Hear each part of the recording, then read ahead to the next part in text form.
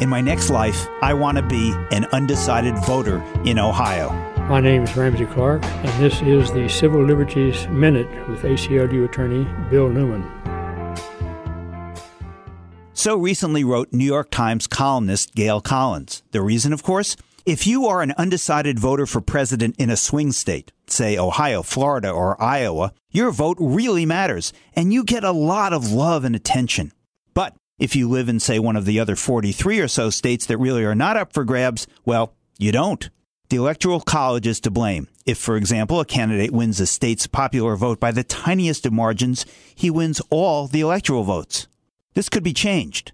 The National Popular Vote Act would have states cast their votes for the presidential candidate who wins the national popular vote, but only after states with a majority of the electoral votes adopt this law.